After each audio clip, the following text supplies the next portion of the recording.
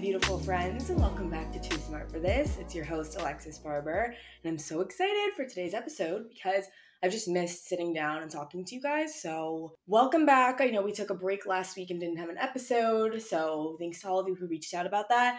I have been really drowning. So, I kind of want to talk to you guys about that, about how I've been doing recently, and about this whole world of like self-love and everything that we're going to be seeing a ton right now because Valentine's Day is coming up. We also recorded some amazing guest episodes that will be up for you soon, so I'm really excited for that. But for today's episode, I know that next week is Valentine's Day, so I know that there's always a ton of conversation around this time about like self-love. What does it mean to love yourself? How do you know if you're in the right relationship? Like relationship talk on all the time, everywhere. It's just gonna drive me absolutely insane. This is my first Valentine's Day where I'm single since I was like a child, I fear. Yeah, my first Valentine's single since I was 16? I don't know. Oh my god, that's almost 10 years. Okay, Valentine's Day is my favorite holiday. I love Valentine's Day, and someone asked me recently, why is Valentine's Day your favorite holiday? Because of the colors and the hearts. It's just cute. It's just cute. I like cute things.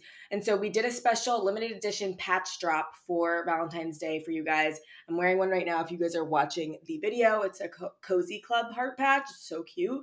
We also have one that is a ticket, says me time. It's so adorable, and these cute little lips. So if you guys are interested in these patches, or if you want to get like a cute little symbol for yourself that you are taking care of you and focused on you this Valentine's Day, or if you want to get it as a gift for someone you love, then make sure to shop at twocollective.com and select expedited shipping if you want it before Valentine's Day, just in case, that's a gift you're looking for. These robes are the best for Valentine's Day. I've got a lot of guy friends at school who have girlfriends or wives, and one of them in particular, he was like, I just added a Too Cozy to my wife's like gift basket for Valentine's Day, and I'm so excited. And I was like, this is so freaking cute. Like, it makes me so happy because these robes really are like a perfect self-care suit. With that being said, I want to dive into these topics of self-love because it's sort of been a topic I've been reevaluating recently, and I want to talk to you guys about what I've been seeing it as. So for me, I've thought about self-love in a lot of ways. Like, I guess I used to think about it when I first got into like this self-improvement journey as something that was like self-care and the baths and the massages and stuff like that. And then I got into more self-care as in, oh, it's really doing the work and journaling and getting to know oneself. And then it was like, okay, it's also something like taking care of yourself, self-discipline, working out. And I have sort of come up with a better, clearer definition of it now that includes a couple of different things. I think that self-love is made up of the following categories, okay? So we have self-worth, self-esteem, self-discipline, and a little bit of self-awareness. And I think all of these things play together, but they kind of are often conflated as if they're all the same thing, and they're really not. And the first place that I recognized this difference was in, and I believe I talked about this multiple times before, in a book called The Perfectionist Guide to Losing Control, where self-worth and self-esteem are not the same thing. And I think that it's important to recognize that, because if you don't, then you can start thinking of your self-esteem as in like your outward appearances or feeling good in your body or looking good as the same thing as your inherent self-worth, or conflating your ability to work out and stuff like that and calling that self-discipline when maybe you're overdoing it and that's actually not an act of self-love. So once you realize the difference between these things, I think it's a lot easier to recognize which ones you have the most gaps in. And that's how you can start to take more control over your life and then be able to build that self-love from a good place. Now, of course, the reason that this is coming up, or the concept of self-love is like on our minds, is because of Valentine's Day, where we as a society really celebrate people who are in relationships.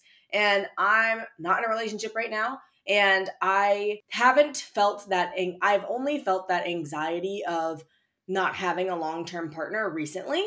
And especially like at my age of 25, I know to a lot of people, I'm really young and I have so much time to like find a partner and stuff like that and all of that. But for my family particularly, I'm behind. Everyone in my family who's over the age of like 20, like either has a long-term boyfriend, is married, or has a child already. And so when I went home for Christmas, I was like the only person that was single. And it was really hard for me because I felt behind. Like I felt like the timeline I was on when I was in my previous relationship, like I was hoping to be engaged by like the time I graduated from Wharton and then married and then having babies. And so now to be at a place where I'm at square zero and not having that, I just want to say that I empathize with the girlies out there who are dealing with like the pressures of not feeling like you are worthy without being in a relationship.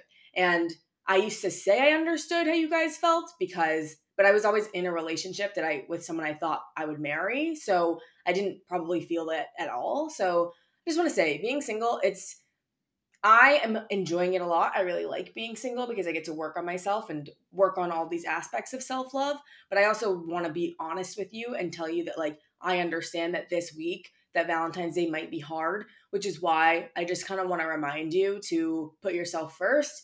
I want you to do whatever you want. I want you to enjoy it. I want the pink and the roses. Even if you have to buy yourself flowers, buy yourself a robe, like I don't care. Make this as fun as possible because love is a beautiful thing to be celebrated. And if we're bitter towards it, then it's not going to find us. You know what I mean? So that being said, I empathize with the girlies. The streets are terrible. I hate it here. And most importantly, self-love is the only love that you can have for the rest of your life. Cultivating that, whether or not a man is in your life. Moving on. Okay, let's talk about the 3 things that I think make up self-love. The first is self-worth. This is the one I struggle with the absolute most, but self-worth is the fact that you are worthy no matter what, no matter your external circumstances, no matter if you've done something bad in the past. It's this inherent value that we all have. If you're religious, if you come from a Christian family, it's this idea that like God put us all here for a reason and that we all have this inherent value and we all belong here. And so I think this is something that's hard for me because a lot of times I conflate self-worth as in like the inherent value I have no matter what I do as a human being to whether or not I am being disciplined or whether or not I am achieving things. And I think for a long time growing up, I felt as though if I wasn't achieving things and I wasn't worthy. And I also didn't feel worthy just generally. And so only in the last couple of years of my life have I gotten to a place where I'm starting to understand that like I am worthy no matter what. And the universe, God, whatever, I'm protected no matter what. And I deserve everything I want no matter what. It's very hard for me to get there. So I say that this is a place that I struggle with a lot. But I want to share some ways that I've been getting to that place and how hopefully you can too.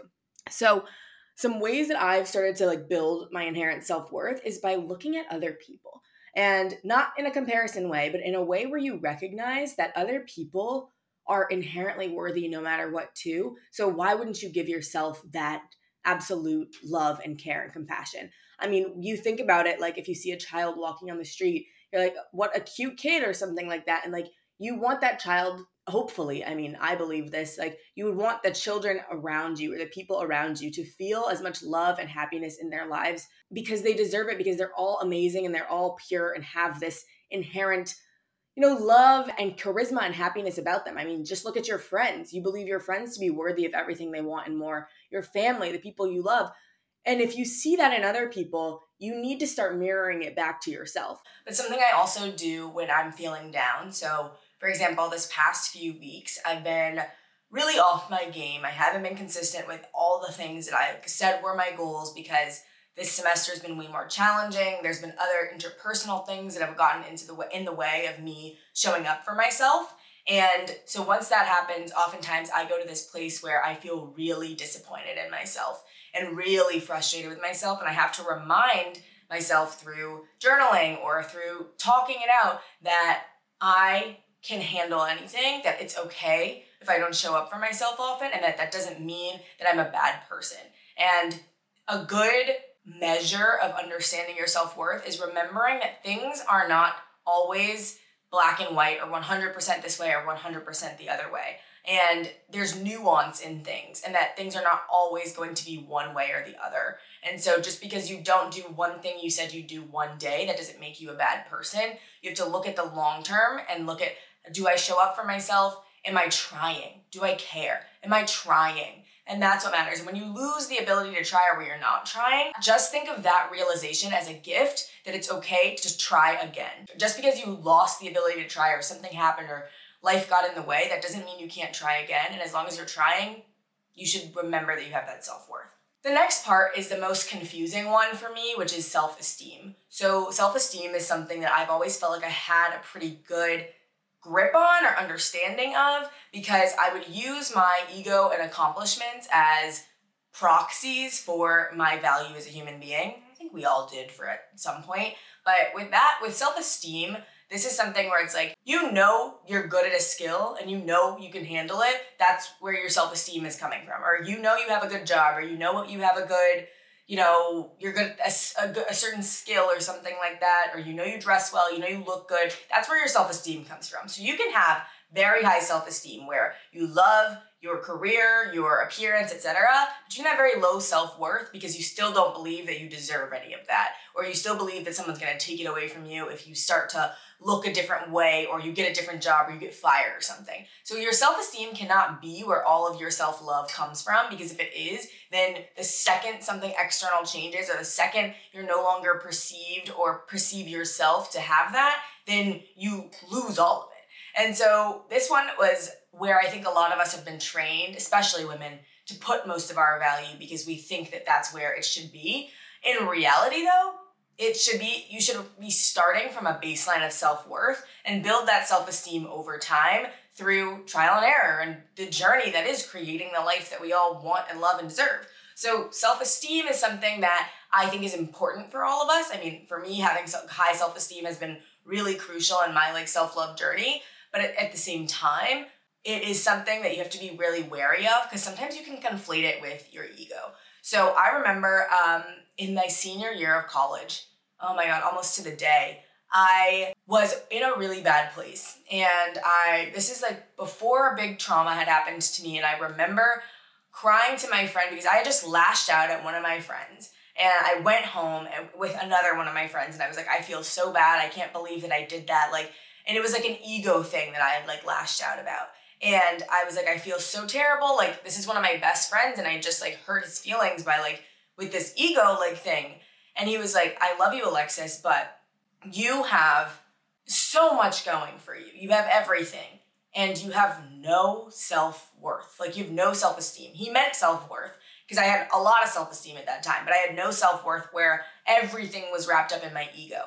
And that was hurting other people around me, because it's the second you tested my ego, or the second you did something that would make me question my self-esteem, I would lash out. And that was something that I didn't realize till that moment. I had all these friends and this sorority and this job and stuff like that.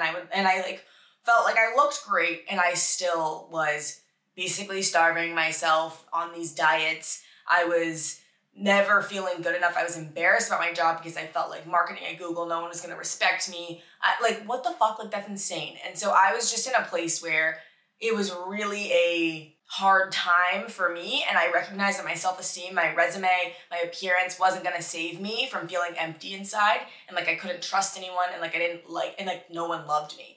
And I had to do the hard work of coming to terms of, who am I? If I want it, if I like it, if I care about it, that's all that matters. Other people's opinions don't matter. And if you feel like other people's opinions are what keeps you up or keeps you safe, you are never going to feel that sense of safety within yourself. And so that is when sort of the beginning of my self-love journey started. And then after that, I experienced really terrible stuff and had to really dig deep into it. But that's an example of how your self-esteem can mess with you, Okay, moving on. The third part of self-love is self-discipline. And this one is what's hardest for me it's not hardest for me, it's gotten easier for me, but it's hardest for a lot of us to really dig deep into. Self-discipline is the act of doing things for your future you. It's the act of doing things for the person that you love and that you are. And so I found this quote that I wanted to read to you guys on TikTok that really helped me. This quote is, I treat myself like I would my daughter. I brush her hair, wash her laundry, tuck her in goodnight. Most importantly, I feed her. I don't punish her, I don't berate her, or leave tears staining her face. I don't leave her alone. I know she deserves more, and I know I deserve more. This one was also really cute. I think love is when I put myself to bed even when I'm tired, and I carry myself up the stairs even though my knees ache. I think love is when I buy myself a coffee when I'm broke, knowing that I'll get myself back later. I think love is letting myself love someone even though I am so scared. Love is a heavy thing that carries you as much as you carry it. And I think that when I saw these two things, I felt it so profoundly because sometimes I treat myself and I talk to myself in such negative and mean ways.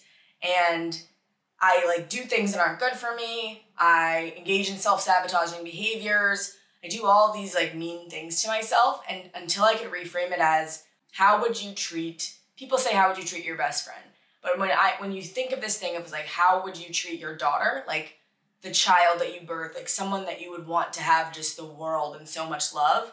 When you can think about it that way, I think it can make you feel so much better and reconnect with that inner child of ours that we're all healing every single day.